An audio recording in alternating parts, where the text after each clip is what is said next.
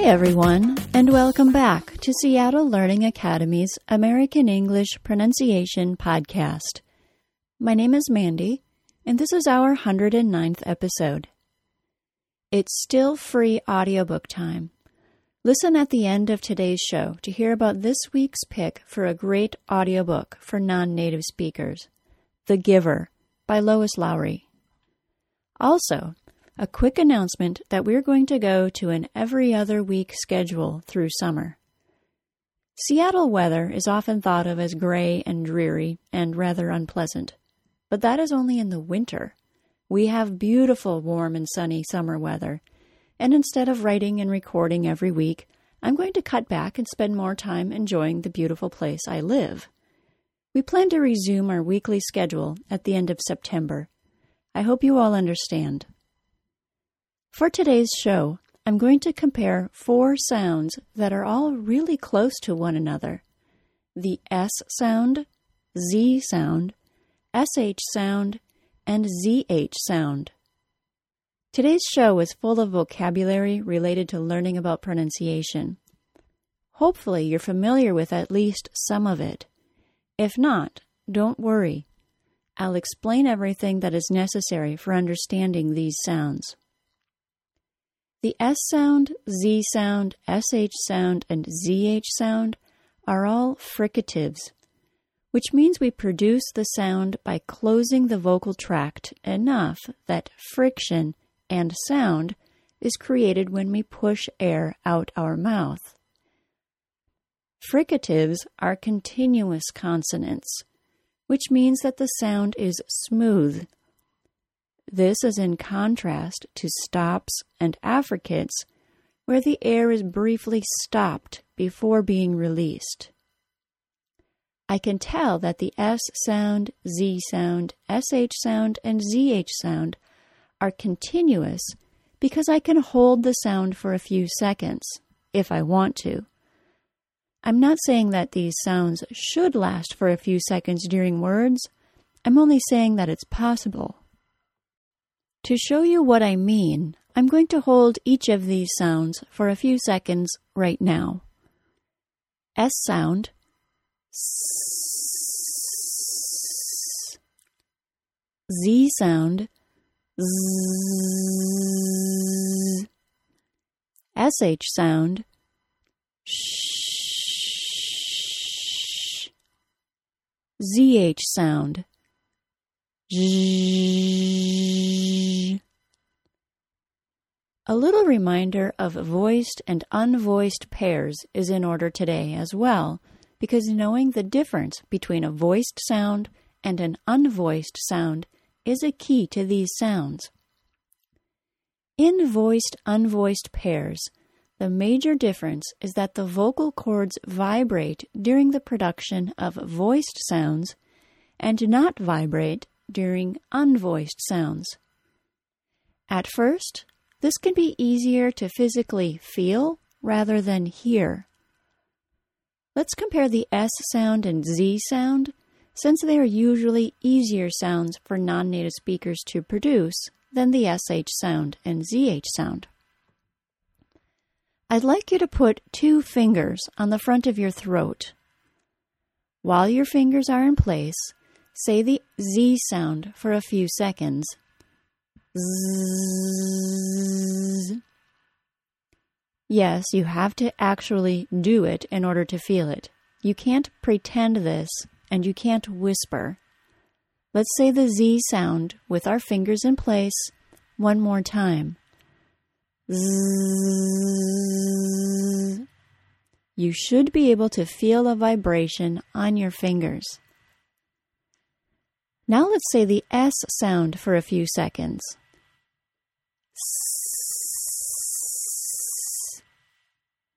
Don't add any extra sound to it.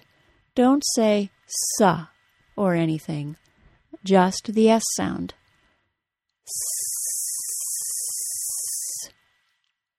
The vibration you felt during the Z sound should not be there during this sound.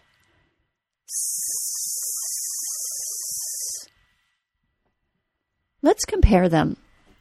Say the Z sound with me, then the S sound. Z.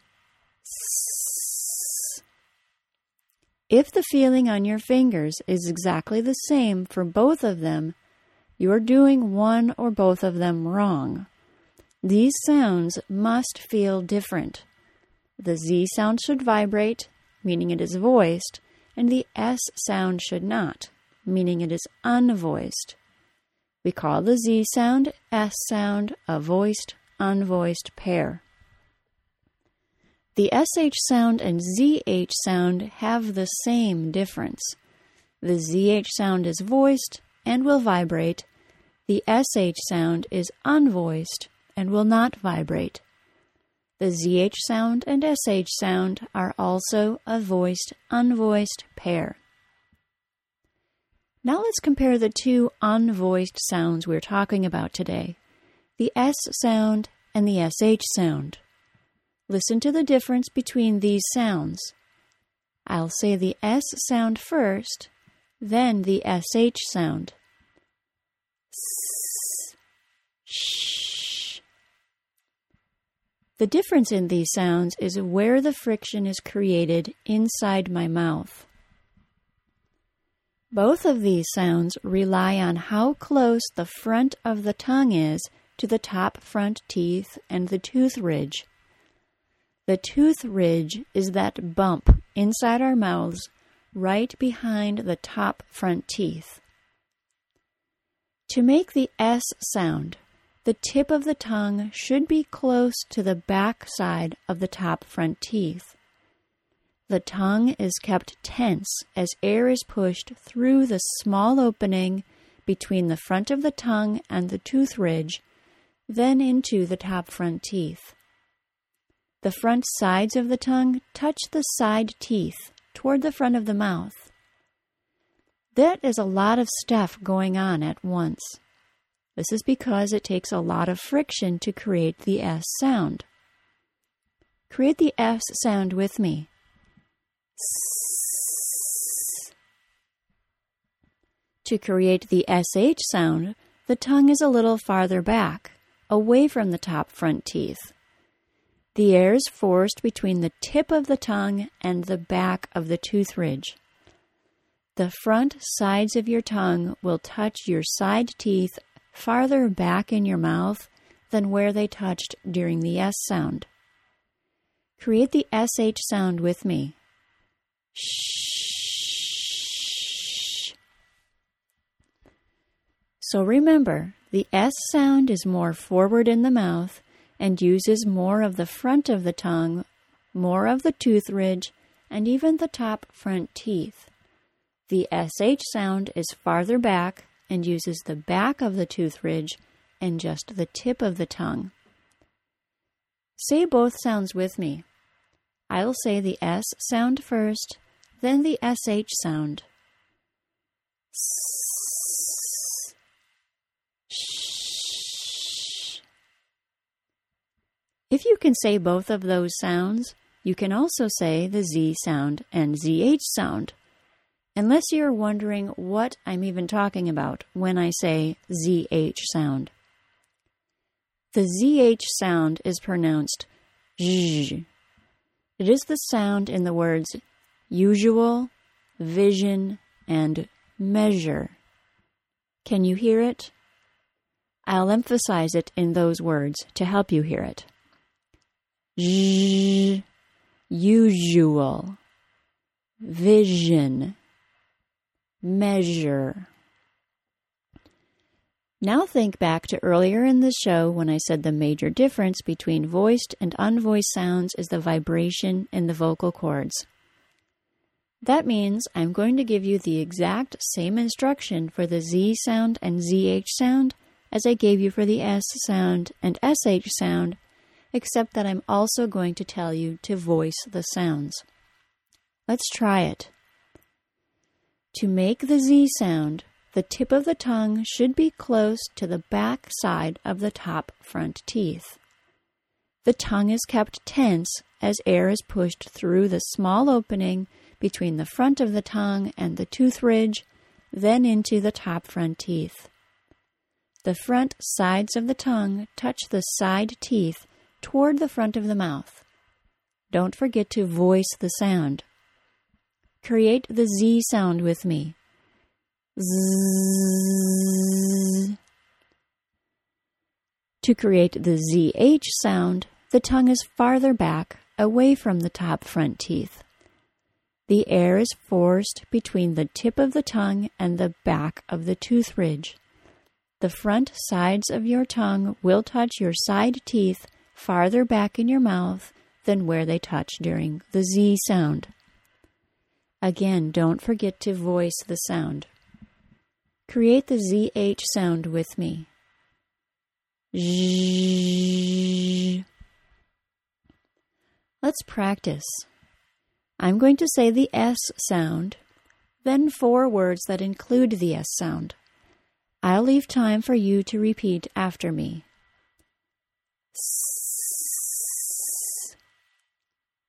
Sample. Best. Inspire. Mouse. Now I'm going to say the Z sound, then 4 words that include the Z sound. Z. Zone. Easy. Reason.